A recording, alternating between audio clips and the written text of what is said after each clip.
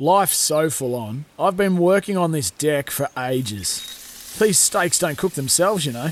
Life's good with a Trex deck. Composite decking made from 95% recycled materials that won't rot, stain or fade. Trex, the world's #1 decking brand. The driver's seat. Stevie Johnson's going to fight him all the way up to the line. Who'll get there first? Kelly, I reckon. No, Johnson got it. 3 laps to go. The driver's seat. It's redemption day for Daniel Ricciardo. He wins the Monaco Grand Prix. The driver's seat with Matt McKeldin and Stephen Johnson for Kubota. Together, we are building Australia.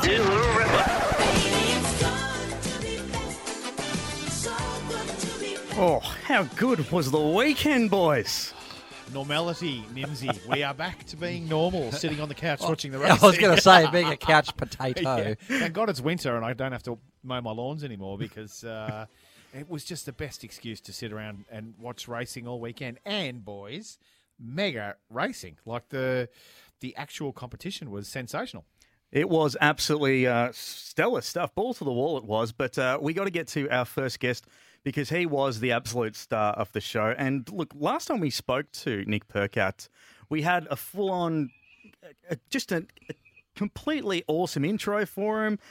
We've had that for a while, but he had to go and make me change it over the weekend because he had to go and bloody win a race, didn't he? But look, we got to do it properly. Please welcome to the driver's seat this man. We've got Percat hunting down Jamie Whitcup.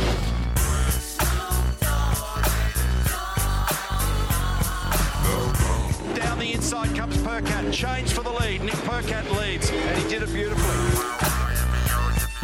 2 corners remain now for Nick Percat. And what great success for Percat at Sydney Motorsport Park.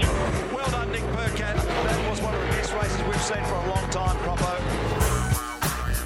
That's right. He joins us once again from Brad Jones Racing, the KG veteran of Brad Jones Racing. Please welcome back to the driver's seat, Nick Percat. Or Snoop Dogg, either one. Winner, chicken dinner. How you going, bro? What a sensational weekend and what a great return to racing.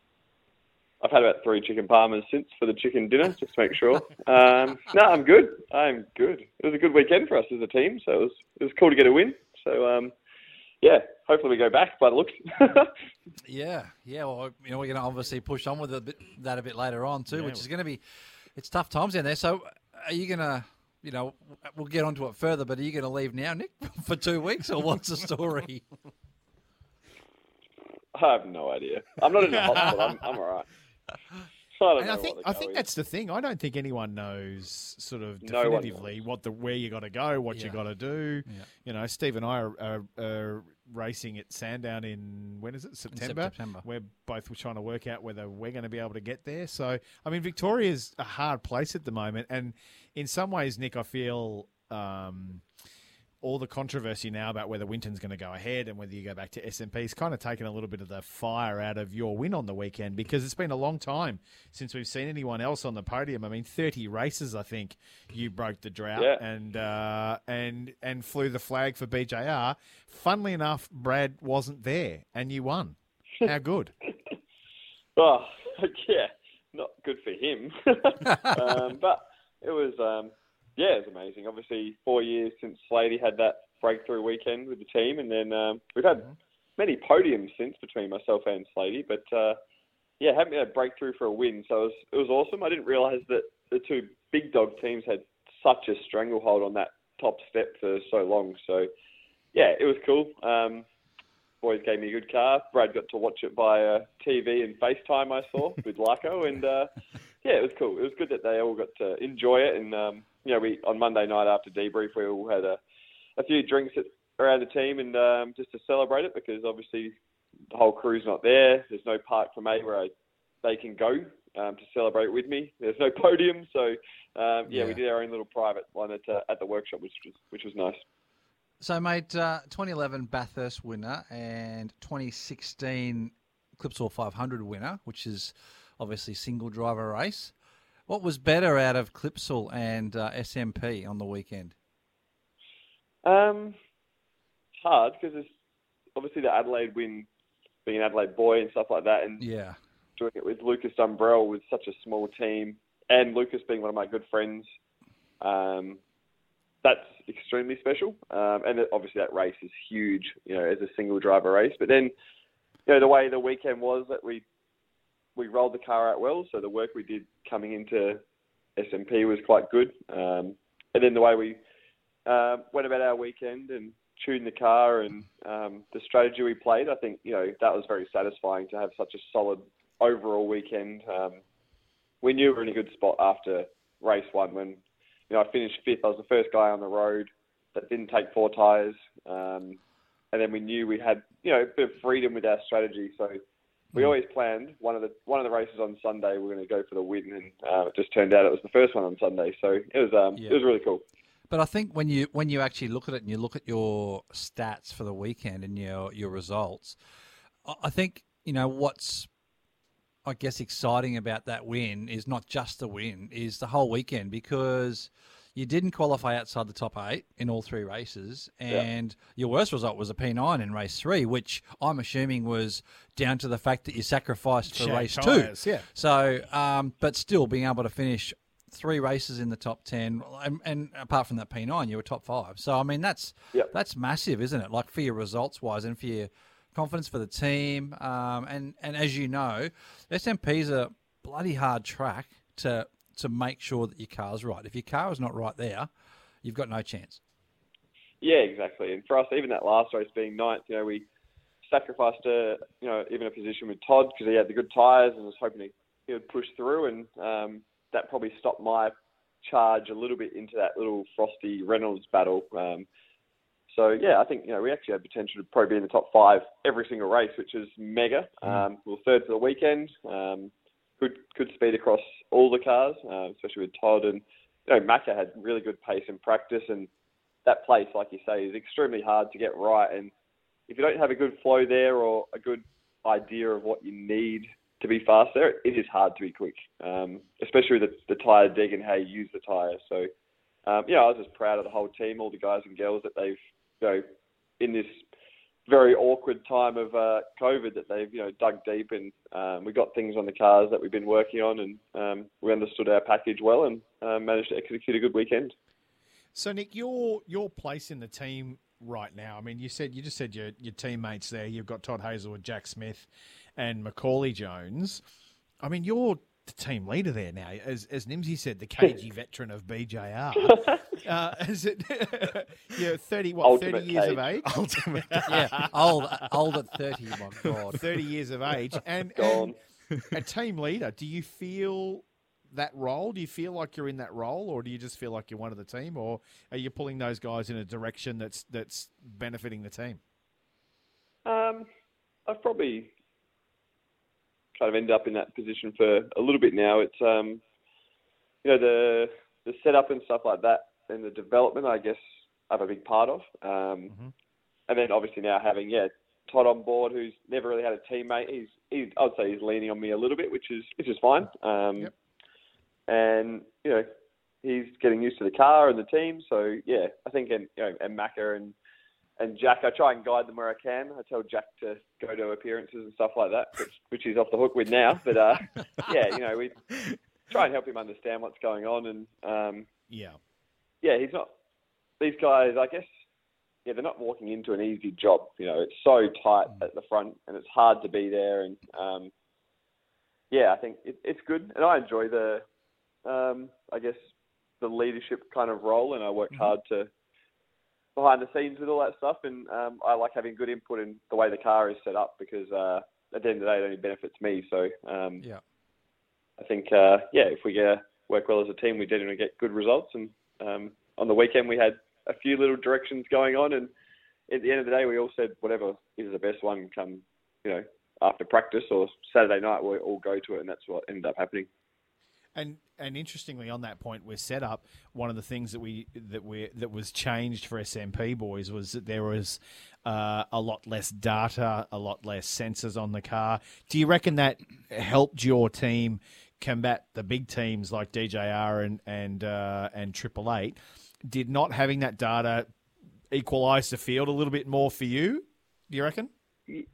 Yeah, I think so. I think the big thing to look at is, say, the lap time we all achieved in qualifying on Saturday, then to come out the next day, and there wasn't that big jump. You didn't see a few cars or teams find half a second. Like, I just matched the time I did on Saturday, and I think that's what a lot of them did, because it was an awkward one. You didn't want to change too much on the car, because it was, for me, I thought it was better off knowing what you had a little bit, being the first one back and being able to execute a good lap with that one shot with the tyres and stuff like that. So I think it was good. I enjoy that more raw, just give you information to the engineer and let him do his job. I didn't look at any data for the weekend at all. I didn't do a track map at all. Wow. My notes were simplified and actually emailed to my engineer to get them to him. So he's just on his laptop because he's there at the data mahal. Rather than me annoying him, they just came through in 3 dot points. He took them and off we went. But yeah, I thought it was good, because I kind of treated it like you would with the big go-kart race meeting. You know, the track was rubbering up differently to normal because there's no support categories. It was only our tyre. You know, we came into that last race and we knew we were going to have rubbish tyres, but we still tuned the car in a direction of the track rubbering up, where I think, you know, other people might have got caught out and, you know, done things to the car to combat an old tyre, where I went the other way. I was like, no, we're getting more rubber down. There's no sun. The track's getting more grip, so we should be able to keep continuing in a way that is kind of traditional. So I enjoyed that, and it's a bit more, I guess, down to the driver and his engineer, a good understanding and just general race car stuff. Not as much engineering propeller head stuff. It's more, we need more turn, stiffen the rear of car. You know, very simple things like a go-kart kind of, or Formula Ford changes. You know, it wasn't all these crazy different damper clicks and bump steers and all these other stuff that we get caught up in geometries. It was none of that. It was just really simple stuff, which was good. Mate, moving to, I know, you know, there's a fair chance, as I said earlier, we'll probably talk about this more a bit later on the show with regard to Winton and what's happening there. But say you're going to Winton, it's a track very different to SMP, a lot less tyre deg. Do you think that format with regard to not as many tyres and that sort of thing will work and create that sort of racing at a place like Winton? It definitely won't be. It won't be as racy because Winton doesn't have the tyre deg. You know, last year, for example, I think I was running 5th, and there was a late safety car or 6th, and we actually pitted and put quali only tyres on it, and I only made up 5 spots after that safety car restart. And I was, you know, there was people with huge, like massive tyre difference to me, and I just couldn't get through because of the way you can place the car at Winton. There still is a lap time difference if you had a clear lap, but it's just very, very easy to defend at Winton and be a pain in the ass to go behind you. But I think it'll still be quite racy. We can still pass there. You just have to be quite aggressive. So we might see a few blokes being turned around or something like that. But you probably Darwin would probably be more similar to SMP, I think. Don't you think? Very hard to defend there when you got rubbish tyres. You can pretty much just drive around someone if you got really good rubber.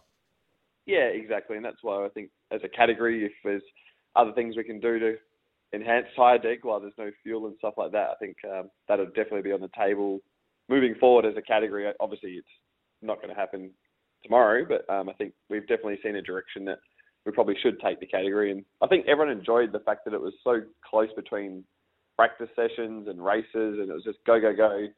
Yeah. And then you just kind of get to the end of it and you're like, okay, wow, we've done 2 practice sessions qualifying in a race and a top 10 or top 15 shootout. Yeah. All right, see you tomorrow kind of thing. Like it was good. It was good to be that busy and just fire through it, I think. What was the vibe like, Nick? Because, you know, we're in the middle of all this COVID thing. There's no crowds were there, which from a television spectating point of view didn't notice it. What was it like from your point of view? Was it like going back to a state race meeting 20 years ago, or what was the feeling like? What was the vibe? The first thing I noticed that all the teams, you know, we weren't allowed to socialise with each other, but, you know, you could yell out to people or just passing. I just noticed how happy everyone was, which is really good to see. Obviously, be happy to be back racing and doing what they love, be it the mechanics, engineers, or drivers. And then for me, you know, the actual atmosphere there, I didn't notice that there was no one there because, like I said, we'd get there in the morning, probably have an hour or so before first practice or qualifying, whatever day it was. And then once you started that, it was like session done, quickly tell your information to your engineer, have a drink, kind of get back in it. Like it wasn't like we had time just to, say, a state race where you'd do a race at 9 a.m. and not be back on until 2. It was just go. And then the only time I noticed it was, like I said, with the podium. There was no crowd there, no teams, my crew wasn't there. And the best thing was the guy who waved the checkered flag, and the flag is at the end of the straight there with the first flag marshal box. They good work, Nick, and gave me a clap, so that was nice. And no autograph sessions and no PR things and no media call. Well, there would have been a few media things. It was nice to see all the... Yeah, there was a press conference on Zoom, but it was nice to see all the other teams actually came out and appreciated that, no offence to DJR or Red Bull, that someone else had won. I had a lot of texts from other team owners and members saying, thank God, well done. So that was cool to see when I came down pit lane that everyone appreciated how hard it is to beat those two. Hey, mate, just on a smaller scale of importance. I can see your face. What are you about to ask? No. I'm just thinking of other things outside of just the racing. Obviously, when you go to a racetrack and you're part of a race team like BJR or DJR or whatever it might be, even little things like the catering. There's a massive big catering tent out the back. BJR obviously normally have got a huge amount of people there, cooking for that meant, a lot of staff. Same with other teams like DJR or Red Bull. They they're in the same sort of area. I mean, what did you guys do there? Did you just roll over to the pie stand and grab a Dagwood dog? And what's the go? A Dagwood dog. It was different. So I'm not sure if every team was the same. I think we were because we all stayed in the same hotel to control the not seeing anyone else in the public, obviously. So I actually ordered my breakfast, lunch, and dinner 2 weeks before the event. Wow. That's a dream for Steve. It's not, because there could be an update in burgers by the time I get there. So I'm gonna be spewing if I miss the cheesy McChicken or something. I'll be buggered. Exactly. So after the first breakfast, I realised that it was shit house. But luckily, I brought a bunch of stuff from home, so I was doing my own breakfast. But then, they just delivered my pasta, which I normally have. I brought a loaf of bread and some peanut butter on the way to the circuit one day. So I was having that as a snack, and some fruit. And then, dinner was just it was ordinary at best. I'll be polite for them. We have to go back now, it sounds like. Just be careful, mate. They might be listening. Just choose differently. Send me the food thing. I'll choose your food. You'll love it. Trust me. Mate, I tried having a bacon and egg burger for breakfast, and it was bad. Terrible. Oi. Hey. You almost went just a touch Dave Reynolds just there. Reynolds button. I tell you what, boys, in all seriousness, I was reading today in one of the websites that when the new format was done and it was gone down to 2-day race meetings instead of like a Thursday and a Friday, the whole catering thing, they're going to be saving each team approximately $60,000 on catering. Wow. I mean, we haven't seen that kind of saving since Steve Johnson retired out of supercars and DJR's catering bill went down by about 67. Look at you. What a comedic genius.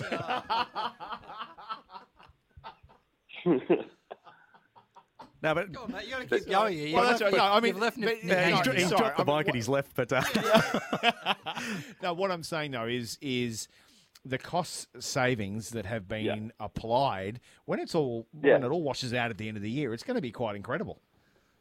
Yeah, I reckon it's going to be a fair bit cheaper, to be honest. Which is exactly what we need. We need good racing and much cheaper racing. So they'll come up with a new way of making sure everyone's fed correctly. But obviously in this time, it's limited what they could do and how they could bring food in and all that kind of stuff. So, I think everything they're doing to implement cost cuts is exactly what we need. So Do you want to it's exciting, I think. What's your suggestion on ways that they could further cut costs? Well, I think they've already saved that much already on, just travel and hotels and all that sort of stuff with days and days less and people less, but also, 100%. Nick, I mean, I've been very, very vocal in saying that the current car is way too expensive to build and way too expensive to run. So that the next gen of supercars needs to really be careful with what they do and how they do it, because the car needs to be a much cheaper car to purchase or build and a much cheaper car to run to make it viable for most teams.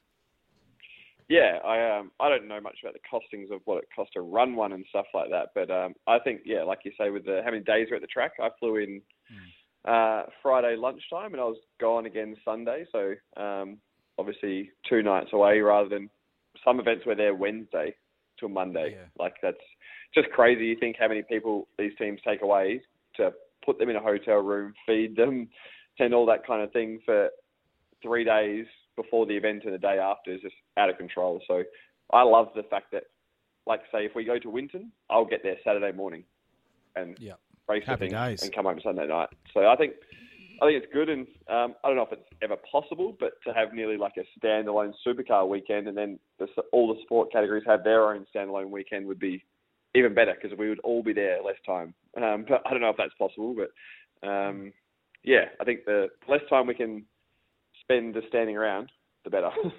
Totally agree. Speaking of standing around, mate, we're going to let you go. But if you're a Nick Percat fan and you feel like buying a significant piece of Nick Percat memorabilia, you're selling your bike, your pushy, your roadie. I see on Facebook today. What's that going to be? Sold the sim, selling the bike. Yeah, sold the simulator's already gone. Oh wow! Yeah, sim's gone, bike's gone. No, the bike is. So I have a deal with the bike shop in Adelaide in Cervelo. So it gets changed over every 6 months. So I just advertise it as they do as well, and it gets put in a box and sent back to Adelaide unless someone buys it in Victoria, and I'll hand it to them. So I'll have the same bike back here in a few days. So lucky. I'm just lucky. I don't have to be a race driver, isn't it? Hey, how good's that? And just in case anyone's listening in Adelaide on 1629 SENSA, the address of that place, Nick, is? So it's Bicycle Express. We get the Nick Percat special, that bike. There we go. Never ridden on weekends. It's done about 19,000 kilometres, though. Have you seen how much he rides? No. What a whippet. Like, he's so thin. 4,500. If I go, I'm getting an e-bike. Then I can go riding with him. How do you not know that I haven't sneakily put a little motor down in the crank? Oh, how do you think I do these Ks? Tour de France special. Yeah. I'm just getting a motorbike. Yeah. I don't want to do any pedalling. Just give me a motorbike. That's going to be one of those motorbike riders at the Tour de France that smashes into all the bike riders. Yeah. That's me. Yeah, smart. Yeah. Hey, well, Nick, we appreciate you jumping on board the driver's seat, mate. As you said, it wasn't just team owners and fans. It was almost everyone when you crossed that line. In fact, when you did that pass on Jamie, I think the entire country was willing you to go past that finish line, mate. So congratulations on the win. It's a great one to add to the resume, and thanks for joining from the driver's seat once again. No worries. Thanks for having me, and thanks for updating the intro. Well played. No worries, mate. I'll look forward to updating again when you grab a couple more, snag a few more wins. But Nick Percat joining us here on the driver's seat. We'll take a quick break. Back with more right after this. This is the driver's seat for Kubota. Together, we are building Australia. Welcome back to the driver's seat. We do it thanks to our mates at Kubota. And if you want to listen back to Nick Percat, you can, of course, do so via the driver's seat app. Rev up your smartphone with the driver's seat app. It's available in the App Store, featuring podcasts, interviews and news. It is a must for all motorsport fans. Guys, we've got a couple of texts on the old Speckle text machine. 0433 98 11 16 is the number if you'd like to get in touch on the Speckle text machine. A couple of people, I don't think it'll happen. People's safety comes first. This is, of course, in regards to Winton. Another one, I don't see the problem. Agreed, by the way. I don't see the problem. DJRTP, Triple Eight and JC can just isolate for 2 weeks when they return. Says Cam. Not going to happen. So it's the big elephant in the room, and we'll start off with the fact that obviously we're in a bit of a situation, to put it least, and it could affect our next round. I think you'll find by this time tomorrow night it'll absolutely have affected the round. In fact, my inside sources are telling me that tomorrow morning they're actually going to make an announcement that we will be going back-to-back at SMP. We will not be going to Winton. And I can't see how you can go back to Winton, Stevie J. I mean, Melbourne right now, let's not get emotional about it. Right now, Melbourne's a hotspot. Yep. And we can't be putting people in that that level of danger. Teams, fans, officials, anything. So not right just officials, now, but like flaggies, things like that. That's what I mean. Yeah, you can't. I mean, you just can't do it. So I mean, like Italy, like Spain, like the UK, you've just got to avoid it. And right now, you've got to avoid Melbourne. So I just don't see how it can happen. And if SMP does go ahead, sorry to interrupt, Steve. If SMP does go ahead again, which they're saying that it more than likely will. We learned a whole bunch of stuff over the weekend. It'll be interesting to see how they apply it and see whether we get really great racing again, because it was a cracker on the weekend. Yeah, it was some of the best racing we've seen for a long, long time. But even if you do, I know that last message that came in, Nimsy, that said, I don't see the issue. We can go back in quarantine. Well, the problem that we go to Melbourne and then the Queensland teams come back and have to quarantine for 2 weeks. Yeah. Then after the quarantine, that only gives them a week to prepare the cars and then get the cars to Darwin. So there's a lot more to it than just coming home and quarantining for 2 weeks. So I think that's another one here. I think is probably reading your mind here, Steve, because Mark on the text machine, very tricky situation for Queensland teams. I was going to say Quilled. I'm having a great night with the text machine. You are on fire tonight. Very tricky situation for Queensland teams. No team can afford to have 11 team members locked away for 14 days when they return, as the cars need to be turned around and in Darwin in a 3-week time frame. Very astute, Mark. Well, Absolutely. Like I said, 2 weeks of quarantine, 1 week of turning around. And don't forget, it's 4 days to get to Darwin on road. Yeah. So really that would only leave, if you're including weekends, 2 to 3 days max to prep cars and turn the whole thing around. It's not going to happen. Yeah, well, look, while borders are closing up here, we'll turn to our next bit of news that came out during the week. Crowds, they're back at Darwin. This is going to be something that I'm sure a lot of us are looking forward to, because while for the TV coverage at home, having no crowds really doesn't make too much of a difference when it comes to supercars. No. Obviously, it'd be nice to see the Triple Crown with a couple of punters there. Yeah, it would, and I would just caution right now and say that they're saying 4,500 tickets will be available per day at Hidden Valley at this stage. I mean, look how things have changed in the last 72 hours with the Melbourne situation. So at this stage, it looks like they're going to be back. It's an unreal round. If you've never been to Darwin Supercars around Hidden Valley, it is just a mega time of year. It's a great track. It's nice and warm. Usually the Victorians love going there. It's Caruso country. It's Caruso country, absolutely. Just on that, by the way, Caruso was the latest guest on the V8 Sleuths podcast. Very, very funny. If you just get on and have a listen to that, our friend Aaron Noonan and the V8 Sleuth podcast, get on and have a listen to Caruso. It's very funny.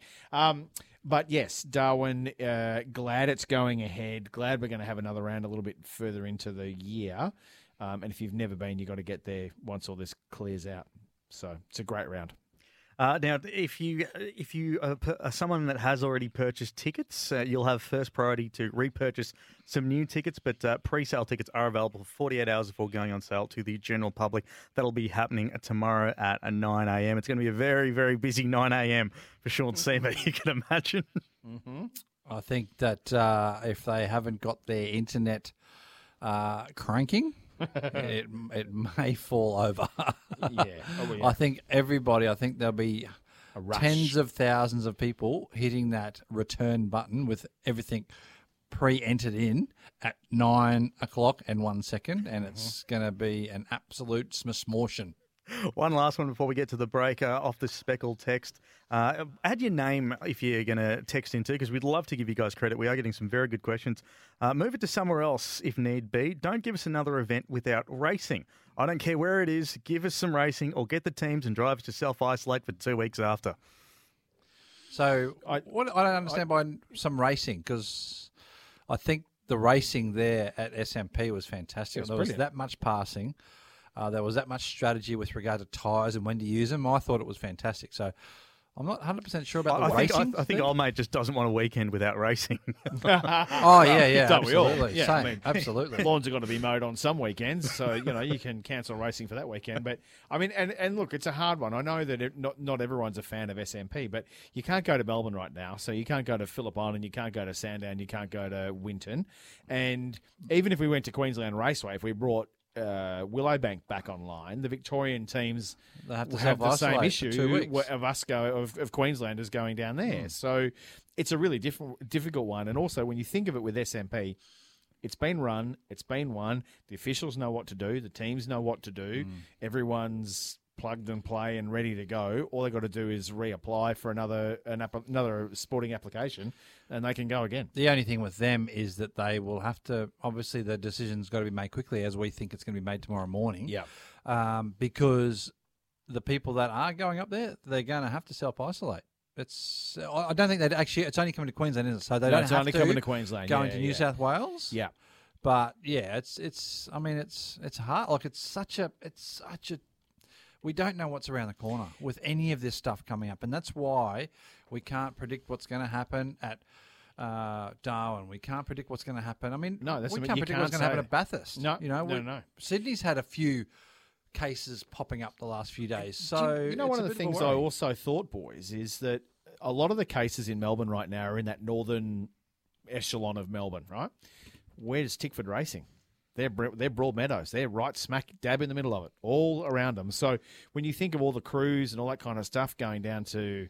Tickford is technically in Campbellfield, but it is in that greater area of Campbellfield, Broadmeadows, Hume sort of area. There's going to be crew that are going to be in and around areas all around there where some of these hotspots are. So I wonder if it'll affect staffing as well for Tickford because they're not all going to be living. The Tickford staff, if you work at Tickford, you don't live at Elwood and you don't live at Studfield or Knoxfield. You're going to be living around those sorts of areas. So it'll be interesting to see if Tickford are able to not survive, I shouldn't say that, if Tickford can make it through all this without any sort of staff stand downs because of COVID as well. Very much so. Let us know what you think. You can jump on board the speckled text. We'll take a quick break. There is a lot of, obviously, speculation and hearsay, but we got plenty to get through here on the driver's seat. So we've finally got an update to the Penrite Power Rankings. We'll do that next, right here on the driver's seat. This is the driver's seat for Kubota. Together, we are building Australia. It is great to have your company on the driver's seat. We do it thanks to Kubota. For over 40 years, we've been making tomorrow matter, and together we are building Australia. Right now, it is time for this. This is the driver's seat power rankings. Very, very simple. The power rankings are a best and fairest vote, which is judged by Matt McKeldin and Stephen Johnson after each round. Obviously, we haven't done it in a very, very long time. Let's give you a quick update of the power rankings. This was before the BP Ultimate Super Sprint. 5 votes, Scott McLaughlin. 4 votes to Will Davison.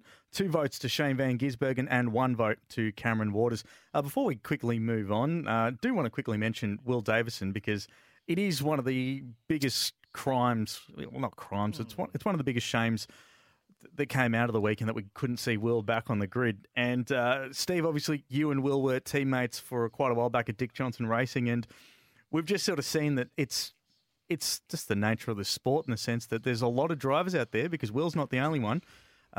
You'd argue Garth Tander still deserves a full-time drive, Michael Caruso, Tim Slade. But unfortunately, it's a pretty cutthroat position. Do you think we'll be seeing Wilbur back at any time, or what do you think his moves would be as the season goes on? It's a hard one, Nimsy, because it does rely heavily on funding and the corporate dollar. Mm-hmm. But I think now, unless we see something similar happen to somebody else, I don't think we're going to see him back full-time this year. I think, obviously, he's working very, very hard next year to try to fill a seat and bring some... He's got some good backing personally, but whether that's enough to get him a seat, I don't know. But, you can almost guarantee that you'll see him on the grid at an enduro, as an enduro driver somewhere. So he'd be a gun enduro driver. Absolutely. So I think, it's just, Will was just, wrong place, wrong time. And, we've been there before. There's a lot of us that have been there and it's not ideal, but it's just the lay of the land and the way that business rolls. It's relentless to anybody. And the hard thing, Nimsy, is that, Will's a young man. normal folk, we sort of retire out of our careers at 60 odd years of age. He's a racing driver. That's been his career. He's a young man, and now what would he be? 40, maybe late 30s. Yeah, late 30s. Late 30s, and all of a sudden here he's faced with the fact that his career may be stopping. So I think through no fault of his own too. Yeah, through no fault of his own. It's just as Stevie J rightly says, it's this finances thing is 37. 37. The worst part of our game is that no matter how skilled you are, usually you've got to bring a couple of bucks. And as you rightly say, Nimsy, seeing Garth Tander get turfed out of the car because of a lack of funding at GRM, someone who's been around for 20 plus years, is very sad. And unless you've got a side business like Jamie Wincup's got a really successful coffee shop and he's bought into Triple Eight and he's got the car wash and all that kind of stuff, he could retire tomorrow and still have a very healthy career. Wilbur, he doesn't have another job. He doesn't have anywhere to go to. So let's really, fingers crossed, someone comes out of the woodwork and gets him back in a chair. 100% there. But Will Davison fourth, in second spot on our power rankings. Okay, let's start off. SMP, we'll start off with you, Matty. One vote, or are we going to go 3-2-1? Well, I don't mind, mate. It's up to you. It is a celebration of BJR. Yeah, let's go 3-2-1. We're used to seeing Triple Eight and DJRTP up the front there, but I reckon two drivers at least within BJR put a really good showing. So we'll go 3-2-1. First off, for breaking the 30-race win streak of the two mighty teams, Nick Percat for 3 points. I thought he drove brilliantly well, and as Stevie J said earlier, was never out of the top 10, qualified beautifully, and had really good strategy. So I think Nick Percat for 3 points. I tell you who did surprise me, Todd Hazelwood, boys. I'm going to give him 2 points because he was also, at times, genuinely fast. If he didn't have that failure in the car, I think was it race 3, he could have genuinely won that. He could have absolutely won it. So coming of age is young Todd Hazelwood. I also love the delivery of his car, the Brute military grade. Sensational. So well done to those guys. But Scotty Mack won the weekend. You can't fault him. He's 10 kilos lighter. He's looking fit. He's focused. Applied his trade beautifully well. Sits atop with 5 votes, but I'm going to give him another one, so he'll go to 6. Another vote. Well, I'm going to adjust mine a little bit now that I've heard what yours is, Matthew. I had to hide it from you this time because normally you copy, so I've pulled it right across. Normally I'm talking first, so how can I copy? Anyway, I'm going to give Nick Percat 3 votes. Absolutely stellar weekend all round. Yep. Qualifying, racing. Yes, he got a race win, but it wasn't down to being a Consistent. fluke. He was fast. Yeah, he was fast. He was in the top. He'd finished the first race 5th. He won the second race, and due to the fact that obviously he put all his eggs in one basket, he struggled a bit in the third, but he still finished 9th. Yeah. Well and truly inside the top 10. Scotty Mack for 2 points for me.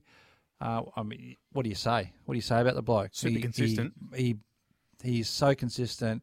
He slightly, I think, 1/100th of a second beat his previous qualifying record on a track that is definitely slower than 2 years ago, than when they were last there. The grip and the condition of the surface is definitely worn a lot more, which means it's not just a little bit slower there. It's, significant. Half second, 3/4 of a second slower, and to equal his time just goes to show how quick they're all going. Because he wasn't on pole by a massive amount. Like there was hundredths between them. Tenths between them. 1/100th, I think, at one stage. Yeah, and I'm going to give my 1 vote to none other than Lee Holdsworth. He had a ripping weekend. That's true. He had a ripping weekend. Yep. He was, finished 4th in race 1. Race 1? Yeah, race 1. He finished 4th. He was obviously 2nd in race 3 at SMP. I'm not sure where he finished in race 2. He was sort of there or thereabouts. He was always up in the thick of it. Yep. And pretty much he was, Cam Waters was there too, but he seemed to be on par with Cam Waters as the leader of Tickford Racing over the weekend. So good on Leroy. Really good, considering coming into this season, at the end of last season, we didn't even know if he was going to have a seat, if they were going to extend his deal. And then same again, obviously at the end of 2018, going into 2019, I think a great grab by Tickford and such a good bloke that can really help develop that team. He's repaying the faith, isn't he? He's really repaying the faith. Absolutely. Yeah, he is. Hey, that puts Nick Percat in second place at the moment. Does. That's going to vault him to second place, I think, Nimsy, does it not? I haven't done the maths, and I'll do it in one of the breaks. Well, we know. Wow. We know Will Davison didn't get any, so but Scotty Mack was on 5. You've given him 2, and I've given him 1. So that puts him to 8. You gave Percat and I gave Percat 3 each, so that's 6. Matt, you don't need to use your calculator for this. Just work it out. This is also the abacus machine is smoking right now, so I quickly try and do that. This is also running out of fingers. I think one of the first times we haven't seen anyone from Red Bull Holden Racing Team in the power rankings. So could be interesting to see what happens. I really thought Shane was going to be a force on the weekend because he typically is there. He's got good form at SMP. He was fast in race 1. Low grip, he's got good form. He was fast in race 1. He brained him there 2 years ago in the Super Night, and after that race 1, where the only reason he couldn't pass Scotty, even though he was on better rubber, was because of the aerodynamics of the cars, which makes it hard to follow. But just seemed to lose their way on Sunday. Really dropped away, especially in the races. Right, that first race that Nick won on Sunday, it was like he had a bad set of tyres that they just didn't recover from the day before, and he went backwards. So very disappointing. And even Shane, I think, would say that he'd be scratching his head on that one. Yeah, well, they just don't know yet. Yep. And he said that to me on text. Do you know what I'm really surprised at? What's that? Steve Johnson, Jack Smith. No votes from you. No. Nothing for Jack Smith? Are we running a different leaderboard for a different competition? Your mate Jack. There we go. The reverse rankings. I love making you justify your attitude every week. Oh, Jack Smith, worthy of a point. No? Well, I was just looking on Supercars' website here, and there's a photo of Jack Smith and it says rookies Sydney learning curve. So I just got a. He's reflected on a mixed weekend at the BP Ultimate Sydney Super Sprint. So I don't know what mixed was about. What did he mix? Well, we've only got the 6 votes that we can give out. So that's yeah. I'm assuming that's what. One day, Jack. One day soon. But you are listening to.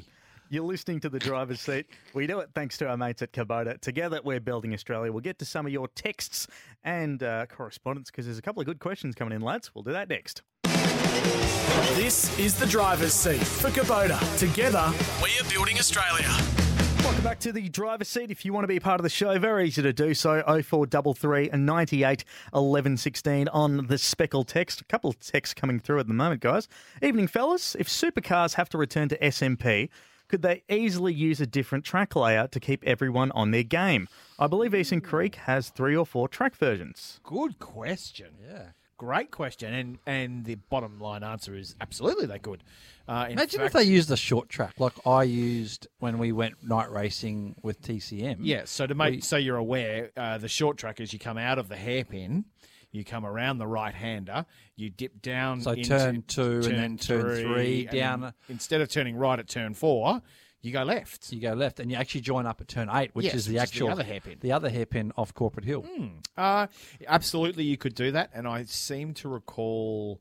Yes, you guys did it in TCM during a supercar event, maybe, or was that the Sydney Master Blast? No, it was the Master Blast. Blaster, yeah, okay. Yeah. So, yeah, great question. You could absolutely do it, and I don't see why they shouldn't, just to mix it up.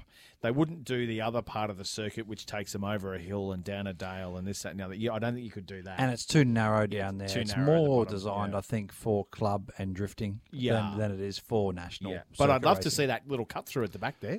I've only done it about 4,000 times as an instructor. Well, it's a great thing. The supercar teams use it a lot for their ride days. Of course they do. And because obviously the whole track around SMP would take, if you got 80 odd rides for the day to split between 2 cars. It's a fair chunk to get done.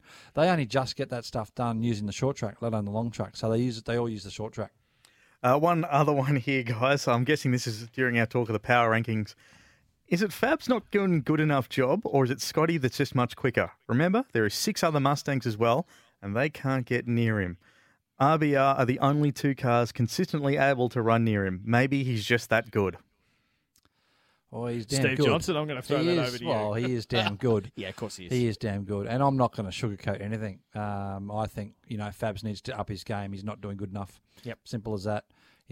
If he hears this and rings me tomorrow, then fine. But if you don't know and you can't see that in yourself, then there's something wrong. Absolutely. When you're, and we love Fabs, just put that out I love there, him. He's a great bloke. I get along well with him. But when your teammate is first consistently and if you are second or third, like Rubens Barrichello to Michael Schumacher or whatever, you say, hey, great.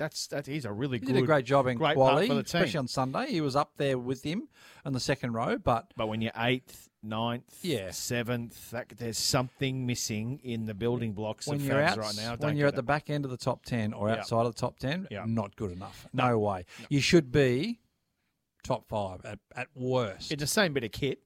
Yeah, absolutely. And even if he has to change his driving style because he is a left foot breaker, now whether that would play a role in these sprint races, probably not. Certainly does in the long distance races because he uses more fuel. But I don't know. That's going to be an anomaly. Great question. Another great question. But that's going to be something that I fear, and we can drag out the crystal ball on this one and dust them off, that I think that will be a big discussion at the end of this year as to what the makeup for DJR Team Penske will be. I don't think it'll be at the end of the year. I think it's got to start soon. Yeah. Because the year's we will gone know. already. We will know by the end of the year what the lineup of DJR TP is going to be, whether it's Scotty and Fabs or whether it's... Do we do a prediction? Go on. Get your crystal ball out, Matthew. Okay. All right. If I will say this. If Scotty McLaughlin does make it to the United States to do IndyCar or sports car with Penske and leaves that organisation, I think Anton De Pasquale will go to fill that seat. And if they do not, in fact, re-sign Fabian Coulthard, I think that's a way for Will Davison to get back in. So Will Davison and Anton De Pasquale at DJR TP next year. If Scott leaves. Which might actually just be called... And do you think that would dictate what would happen there if Scott leaves or stays?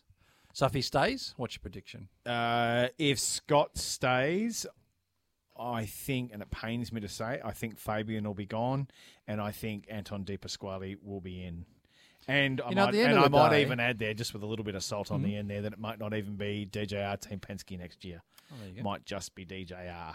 I'm hearing the jungle drums. I think that it's tough, and you can't ignore what's going on. You can't ignore the fact that there's a Lone Ranger up the front with a heap of pace, but there's a heap of guys around him that are ready to bash him up, and he needs a wingman, and he hasn't got a wingman. As simple as that. You need a wingman up there, Red Bull Holden Racing team do a great job. Shane and Jamie work so well together. Totally. If one's faster than the other, they work as a team. Yep. If they're both the same speed, they race on. But either way, they help each other out. And, Scott's a Lone Ranger right now. Absolutely. And that's not opinion. That's fact. All you got to do is look at the results. They don't lie. So, it's going to be very interesting. With all the stuff that's going on with COVID and all that kind of stuff, that is going to be a high intensity focus no doubt by Bathurst, I imagine. Well, keep your correspondence coming through. 0433 98 11 16 is our number, or you can call us 1300 736 736. We'll take a quick break and a reset with the driver's seat up next. Now on the driver's seat, the podium.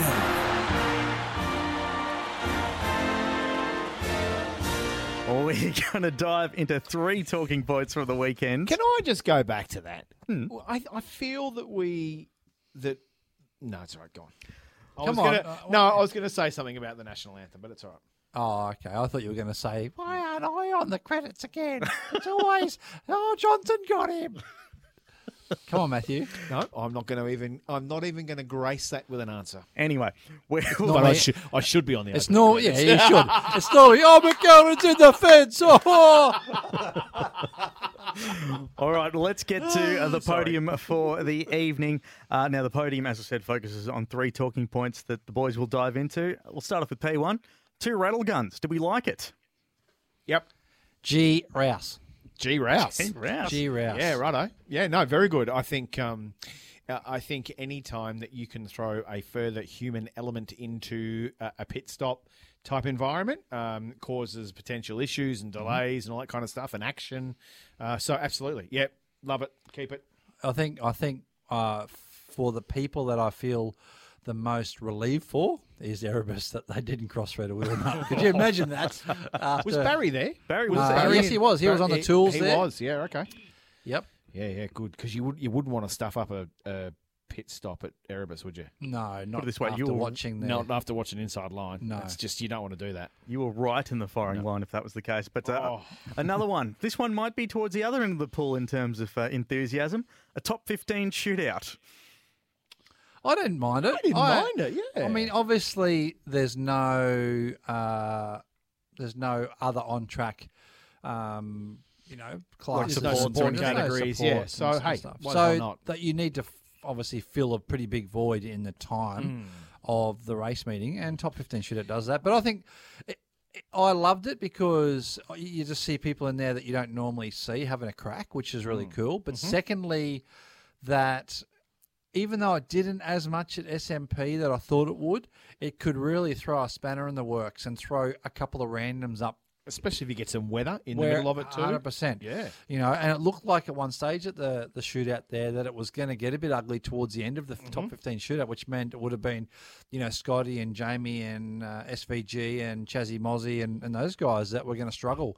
So, In fact, I thought qualifying as a whole with that Formula One type dropout, you got to make it to quality 2 and then quality 3, and I thought that was sensational. So keep that, which I believe they are for Darwin anyway. They're going to have another top 15 shootout there. So, but I think you're absolutely right. No support categories. Get them out as much as possible. Get them on track.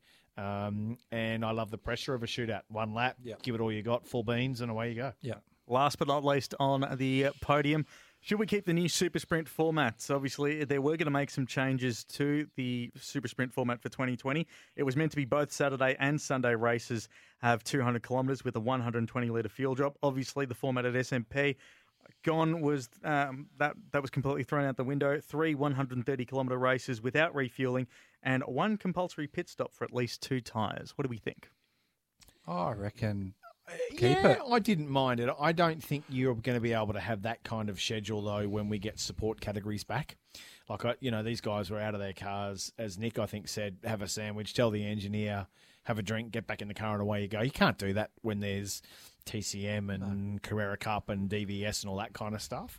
I didn't mind it. I thought the whole weekend was a cracker. So, and that's not just because we haven't had any racing for the last 12 weeks. I actually just thought as a standalone event, it was a cracker. So take what we've learned from it, apply it, what worked, and disregard what didn't work. But on the whole, I thought supercars, the teams, the track, I thought everyone did a great job. And I think it just goes to show that you don't need a massively long 2-hour, 200-kilometre race to have an entertaining race. No, I agree. And there was still strategy in those shorter races. Yep. Maybe chuck in a little bit of fuel, I think, at some point would be great. Maybe fill up with a Bunnings 5-litre Jerry or something would be mint, right? With a screw-on spout, that'd be mint.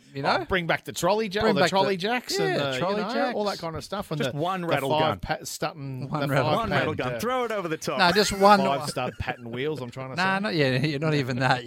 Maybe just the big wheel brace with one wheel lock on it. But that was the podium here on the driver's seat. We got a lot more of the show to get through, a lot to talk about. Formula One returns, we'll get to that in a bit, but we did talk about the racing, and I do want to talk about one big moment. Well, we'll get to that in just a tick on the driver's seat. This is the driver's seat for Kubota. Together, we are building Australia. Welcome back to the driver's seat. It is so good to be actually talking about some live racing. We'll get to some Formula One chat in just a bit, but we want to talk about something else that happened at SMP. In fact, it's this week's Bendix Brakes big moment. Now on the driver's seat, another Bendix Brakes big moment. Bendix, Australian technology for all-weather confident braking. If you want cleaner wheels, fit Bendix Brakes. Oh, here we go. Down the inside comes Mostert, and he thinks about it. That's awkward. These two have got history. Cam gives him some space. Now Mostert is going to run down the inside. This is perfect news for McLaughlin because it'll give him a bit more pace as they make their way to the braking area, and he'll try and thread down the inside if he can. You got McLaughlin on the inside. Waters pops back out the other side. Mostert steps across the line, and they're getting to a point where it's almost 3 wide on the run up towards 9.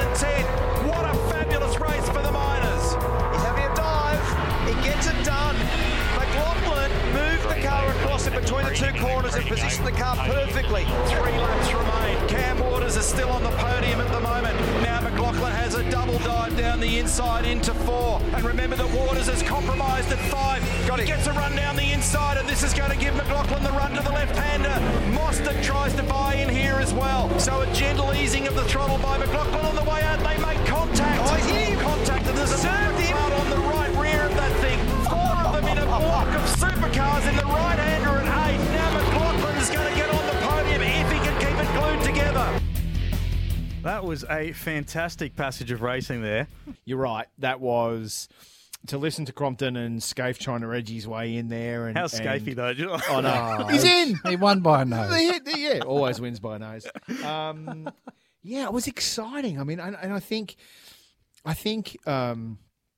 after so many weeks off Stevie J, had we come back to racing and had been a bit of a sleeper, like if Scotty Mack had come out and belted everyone, and then it was SVG 5 seconds behind, and then 5 seconds back to Win Cup and all that kind of stuff, it would have been all a bit ho-hum. So yes. I reckon the folks at Supercars would have been breathing a lot easier, that it was just G-Rouse racing. I mean, it was unreal to see those guys dicing and battling and whacking around. Yeah, it was. And it was all respectful too, you know, like it wasn't overly, I guess, sadistic, I guess you'd call it, you know, like it was just hard racing. Grab each other. Yeah, a little bit of biff and like, people I'm gave sure each other room. Yeah, but they gave each other mostly room, but then I think Cam Waters, he turned in and gave Scotty one because, you know, Scotty sort of moved him out a bit wide up the hill. That's good stuff. How he did not end up in the fence through that corner being hit where he was hit, I will never know.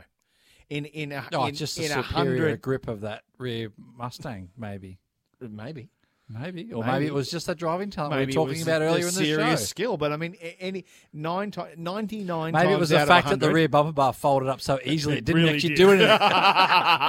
But 99 times out of 100, if we'd have been going through there and we'd been hit at the same place, we would have been fired into the fence hard. Yep. But it was great. It was really great to see that the guys are willing to have a crack at it. It was absolutely stellar racing there. And the minute you saw Chaz Mostert come up the back of Cam Waters, you were just like, oh, we're in for a treat here. Yeah, here we go. Play on. They were very quiet, I'm like, Chazzy, give him one. I was just... Because it's the other way around. Cam, give him one. Because Chaz normally seems to dish out, doesn't he? WAU had another weekend where I thought potential. They were good on Saturday. They were good, yeah. Sorry, they were good in race 1 and 2. Yeah, again, the last race, solid potential. But yeah, because they'd all fried their tires. Yes, he was in the Nick Percat corner there where he'd shot his gun early and really, like I think he had no tire. Like he literally, I think maybe Nick had 2 tires left. Chaz maybe had 2, but if you put 4 tires on each race, literally you've only got 2 left. For the final race, 2 new ones for the final race. So I tell you what, you can see those. But Matty, but before you go, but having said that, Nick was in the same position, and Nick was P9. Yes, so that's right. What I was going to say, potential. The arrival of Chaz, I think, has re-energised them, and I think Bryce Fullwood's still learning and getting accustomed to it all. But he had some good runs. He had a good run at the front in one of the races, and I just think it's showing potential. It's a very good match, isn't it? It's just they sort of complement each other. You got the young gun in Bryce and the old young gun, if that makes sense. You haven't got 2, and I don't like saying egos, but it is in a way. It's like almost desperation and pride between 2 teammates when you look at Waters and Chaz together. They desperately, even though they're in the same team, they wanted to beat each other more than they wanted to beat anybody else in the field. Yeah. And that showed with the amount of times they come together, you know. And you won't find that because Bryce won't be like that with Chaz because he's the rookie. Yeah, last thing he wants to do is bin it. 100%. So he'll learn a lot from Chaz. And Chaz is almost freed to work and do what he needs to do without worry of having to try to do something with a teammate. I think he's dragging that car at the moment. I think he's dragging it up the front, and it'll be great when that car actually catches up to Chaz because I think Chaz is ahead of the car at the moment. One on the speckle text. Makes sense. One on the text machine from Shane. Can someone please start a team called G-Rouse Racing? #GRR. He's good on you, Shane. He's going to go in tomorrow and go, how are you, Shane? And he's going to go, G-Rouse. G-Rouse. I'm just G-Rouse, boys. Well done. Ready for a big day. Good on you, Shanos. Well done, Shadow. Thanks for jumping on board. But you're listening to the driver's seat. We've got plenty to get through here. Back with more right after this. This is the driver's seat for Kubota. Together, we are building Australia. Welcome back to the driver's seat. We are here thanks to our mates at Kubota, Building Australia. Big thank you to everyone for listening wherever you are around the country on the driver's seat app or here on 1116 SEN in Melbourne or 1629 SEN SA. It's that time of the show, guys, where we delve into the archives.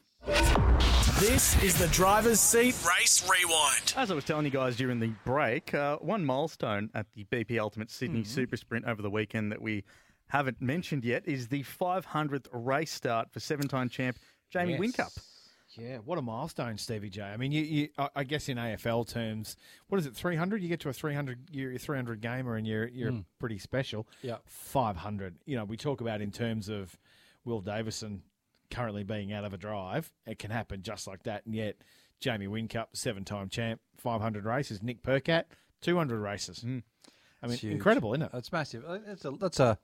That's a lot of. I mean, and it depends too. I mean, you don't see in that 500 race starts. You don't see Dick Johnson and Peter Brock and Alan Moffat and all those guys, because back in those days it was different. They counting every race now as a race. So yes, and back then they would just have one race a weekend. So obviously it's changed a lot, and the formats have changed a lot, which have allowed this. But still, that's a long time. What a milestone! And put it on pole for his 500. And put it on pole. Tidy.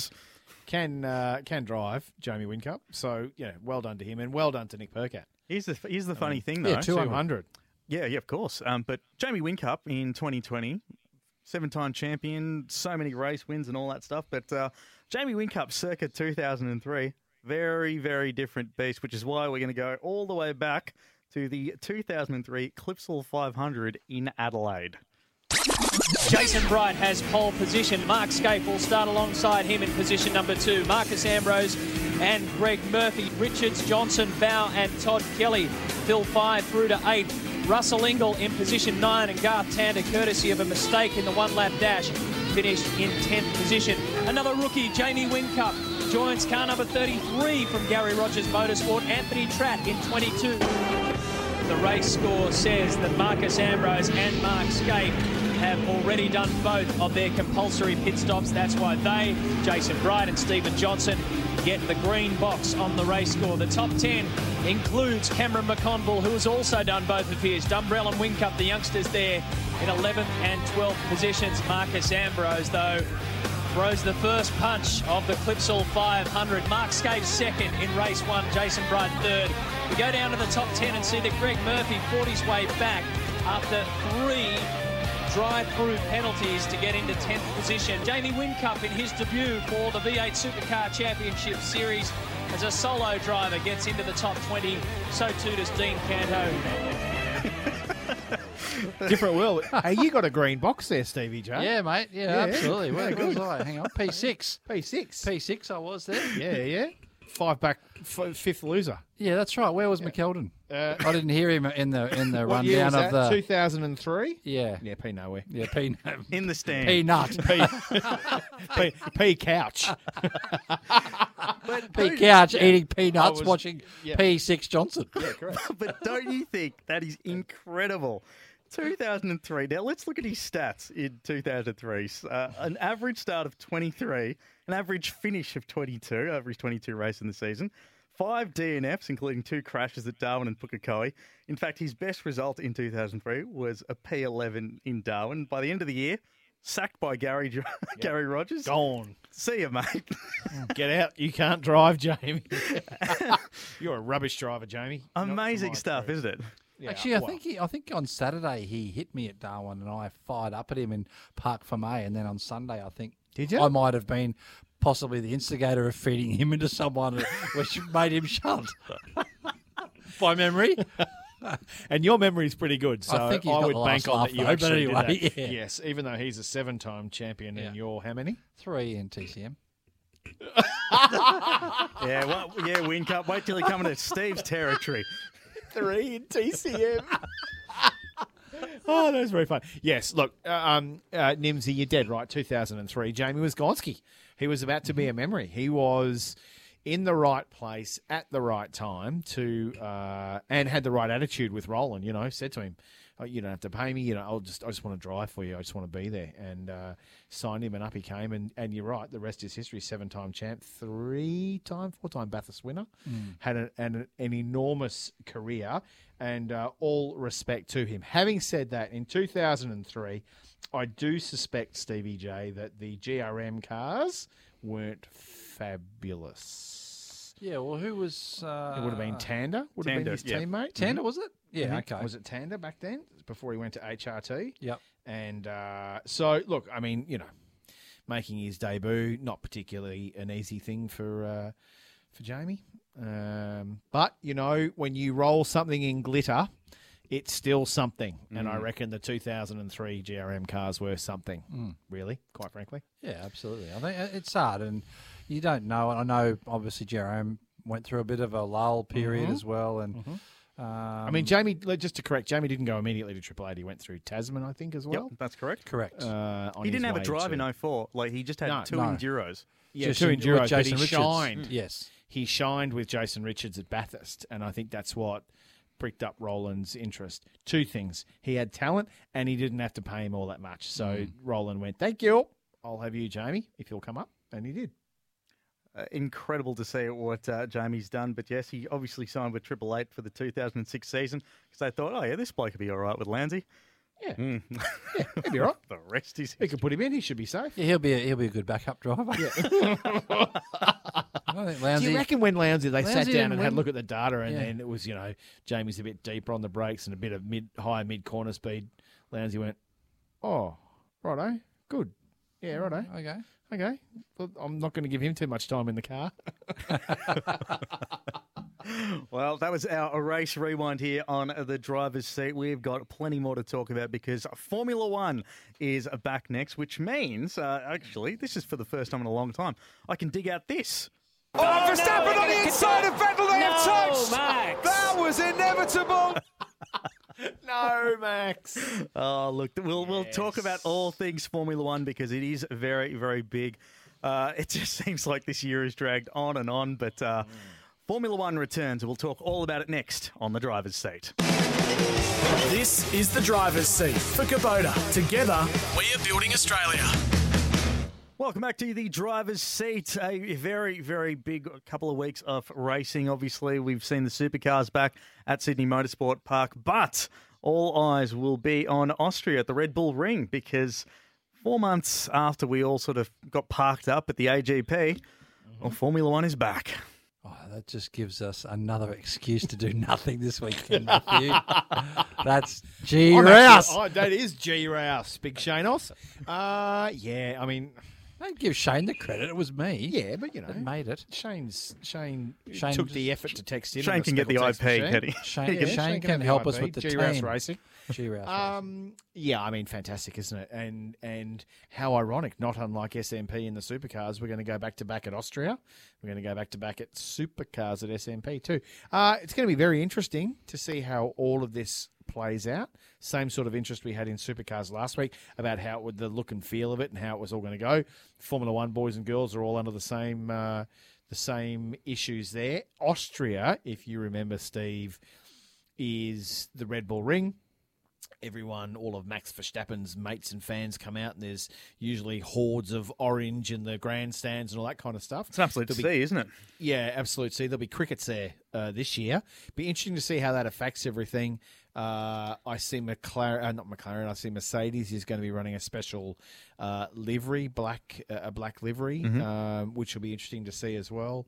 A bit frosty maybe in the Dan Ricciardo Renault camp.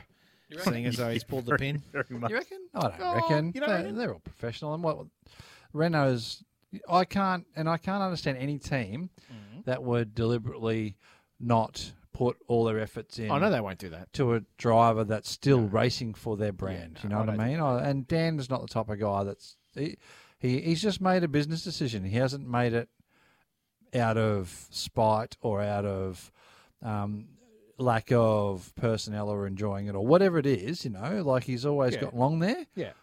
but he'd He'd get along at a funeral, wouldn't he? Like he's just that sort of bloke. You got to draw a line somewhere. But did I just step over the line a little bit there? Yeah. But I just think he's made a conscious decision that he feels that he wants to get results, and he's running out of time. He's getting older, and he needs to get results now, and he feels like McLaren is the place for him to do it. So good on him. Let's just talk about how incredibly weird this season is. Now, we've said it numerous times, it's unprecedented, it's uncharted, it's blah. But the mere fact that we've got most of the driver moves for 2021, and we haven't even turned a wheel in 2020. Crazy, isn't it? Absolute we all bonkers. sort of know where everyone's going. We know Seb will be gone. We know that Dan's off to McLaren. We know that Sainz is going to Ferrari. Perez will end up doing a life stint at not Force India. What are they called now? What are they called this year? Not Force India. I have no idea. Racing Point. Racing Point. And they're going to be something again next year. I think they're going to be Aston Martin next year. Are they? Our Formula One fans can correct me on that if I'm wrong. Yeah. On the speckle text, 0433981116. If you wouldn't mind, guys, do our job for us. Make sure on the speckle text you just put your name at the end, please. Yeah, like Shane Oss did. Yeah, like Shane Oss did. And you can just read that number again, because no one could hear it over Matt's gaggle laugh. 0433981116 if you want to text in. Gaggle laugh, righto. So look, it's going to be. We know Austria's a great circuit. We know it's got very big bumps there. We know that the curbs are quite high there. They're not doing. It's not a double header though, is it? Yeah, back to back. It's back to back weekends there. Weekends, yes, weekends. So spectacular place in the valley there, and although it was great racing last year. Yeah, it was. That's where Max come through and won from the back from Charles. He passed Charles Leclerc with a couple laps to go. Yep, heading up the hill there to the right hander, gave him a little nudge. Poor old H, your wife, was distraught because she loves Charles. She loves young Charlie. Mrs. Mac does. The unofficial fan club. At least I keep her happy when I win my races. So hey, at least I keep her happy when I win my races. My wife, Mrs. Mac, she's happy when you win races. Yeah, I know. Well, she's got to know someone who wins a race because I ain't going to win one anytime soon. So we will be watching. We're going away for the weekend, so we'll be watching Charlie Dewey's thing on the weekend from Austria. So welcome back, Formula One. It's semblances of normality, isn't it, boys? Just a little bit. No crowd. It is. No fans, no sponsors. Yeah, it is. But, it's things like what's happened, and I don't want to keep bringing it up, but, you think that, okay, we're going to be good now. We're just starting to move forward again, and then the Victorian stuff happens again. So it just brings... Got to be careful. It almost puts a big... Not a downer, but it almost... chops away your positive outlook on the future. You know what I mean? Yeah. Especially, I guess, when some of these teams have been in, and drivers and crews have been in hotspots for COVID globally, like Italy. Oh my goodness, Yeah, no thanks. Ferrari and Italy. No thanks. I love pasta, but no. Soon. Yeah. You'll go to La Porchetta. That's about as Italian as you're getting, Imsy. So, I think it's going to be a very interesting weekend. Look, if you dust off the crystal ball, it's going to be the same. I know we didn't see it in Melbourne, but Mercedes will be out the front, chased by Ferrari. Why did they change their colours? Because of the Mercedes Benz, because of the Black Lives Matter movement and all that kind of stuff. Right. And it's a bit of a social... Just to show their support a little bit. And show their... Is it just for the one round or for the rest of the season? I don't know. Is it? I'm not entirely sure. Not too sure. I think they've just sort of done it to put a line in the sand a little bit, and I think we'll move on. Hamo was was pretty vocal during all that. Yeah. So if you look at his socials, he was very vocal, as you would expect, through that and continues to be through that whole appalling thing over the last month as well. So brave move from a team to change a livery on a social comment type platform. I think that's a big brave move. But again, it'll be interesting to see. In fact, take away the reasoning for it, the car looks unreal. It looks seriously good in black with that sort of Petronas turquoise stripe through it. I think it looks awesome. Looks very Tim Blanchard wildcard.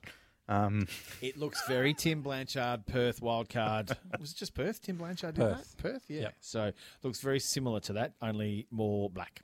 A couple of texts on the Speckle text line. One who's very confused. Hi, Tim and Gary. Wow. Tim and Gary.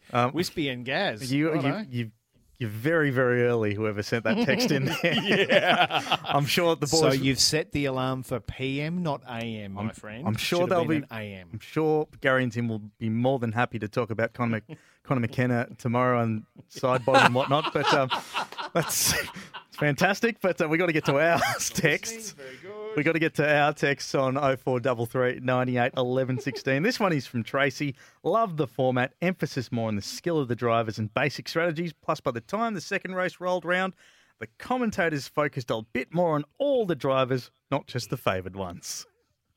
Agreed. Yeah, agreed, Tracy. That was one of the things again that they have changed in the way they're delivering the product. Is they're going up and down pit lane rather than just the Fab 4 or 5. They're really looking back through the field. So I agree, Tracy. I thought it was great. What a great format it was. Oh, sorry, Steve. Keep going.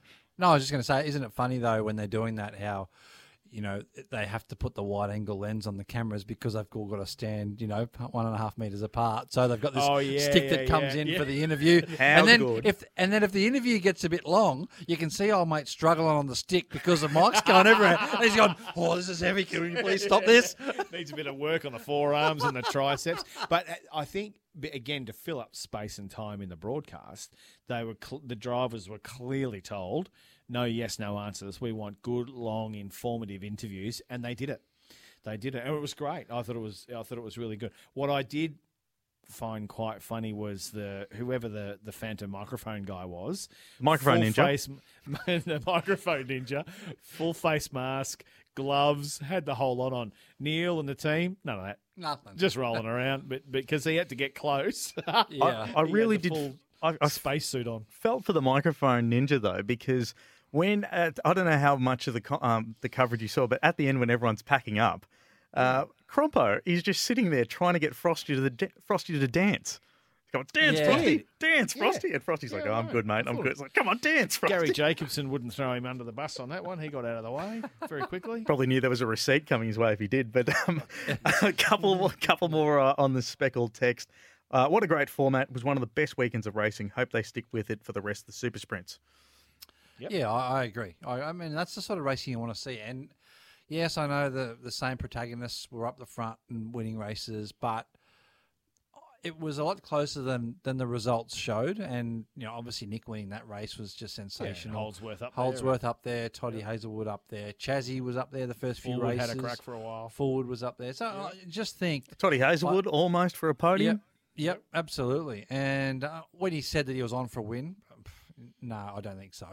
But just easy, mate. Pump the brakes just full pump the brakes, mate, and change that fluid because it's you really weren't on for a win. But you're possibly on for a top 3. Absolutely. He had the tyres underneath him. He had the car speed, but he had that roll bar.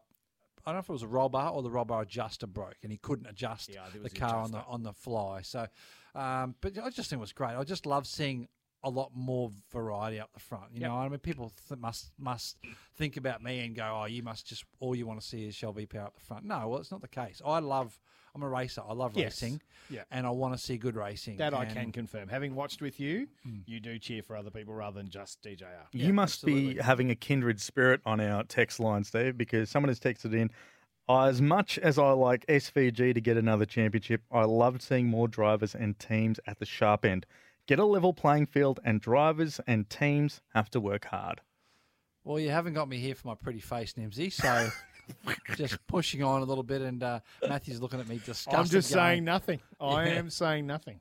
But it's true, and that's that's a real that's true. I couldn't help myself. So pretty face. But it's true that I'm a racer, but I'm a fan too. I love. Yeah. I don't do it. I do it because I love it and I enjoy it and I enjoy driving. But I also enjoy all motorsports. I'll sit there and watch Formula One, even through its most boring times. You know what I mean? And it can get boring, as you know, as you just look at me and cross your eyes back here. But I love watching rallycross. I just love watching motorsport. Yeah. And that. Who was that that texted in there, Nimsy? Sorry, the last one? Didn't leave a name, unfortunately. Oh, no name. Come on. You're going to leave names there, so we can give you Joe Phantom. Joe, Jimmy the texter. Yeah, well, so what Joe said was fantastic because he's a fan and he wants to watch racing, and that's it. Yep. And that's what it's all about for me, just the passion and the want to see some massively good door-to-door wheel rubbing racing with amongst different people and see it all happen. I don't like to see, these massive teams with massive money always doing the job. I don't like that. Speaking of doing jobs or not doing jobs, very quiet from Kelly Racing. Yeah, it was actually really quiet from Rick and Heimgoogle. I reckon it was just Heimgartner. I mean, Rick. He was sort of okay, but Heimgartner has normally been that next step in front, I think, of all of his teammates. Particularly in the Nissan. And he was just sort of nowhere. Yeah. Didn't really see him much. It was bizarre. So Rick's got the most amount of experience at that circuit, currently active drivers. He is the most experienced driver in the field, and they just didn't seem to get their head around the Mustang. Whereas in Adelaide, they were pretty strong.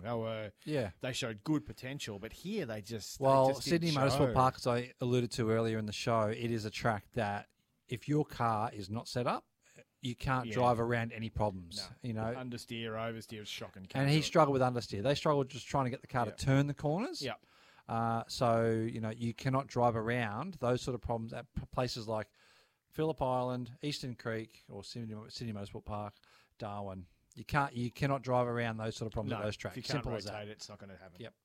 And that's what they had issues with. Well, I feel for Rick and Andre then, considering the fact we might be going back to SMP next in a couple of weeks' time. But yep. So two things. I know we've got to go, Nimsy, but two things I want to discuss very quickly. Firstly, the new Peter Brock documentary coming out. I think on Friday. On Friday. Well, it's out. It's out. Been out in cinemas. But I don't think that there's been any that have been allowed to go. And from what I hear, I've spoken to James Brock and all that about the most realistic full frontal you can have of the Brock thing, and also Alex Zanardi, one of my heroes. Unfortunately, second round of brain surgery.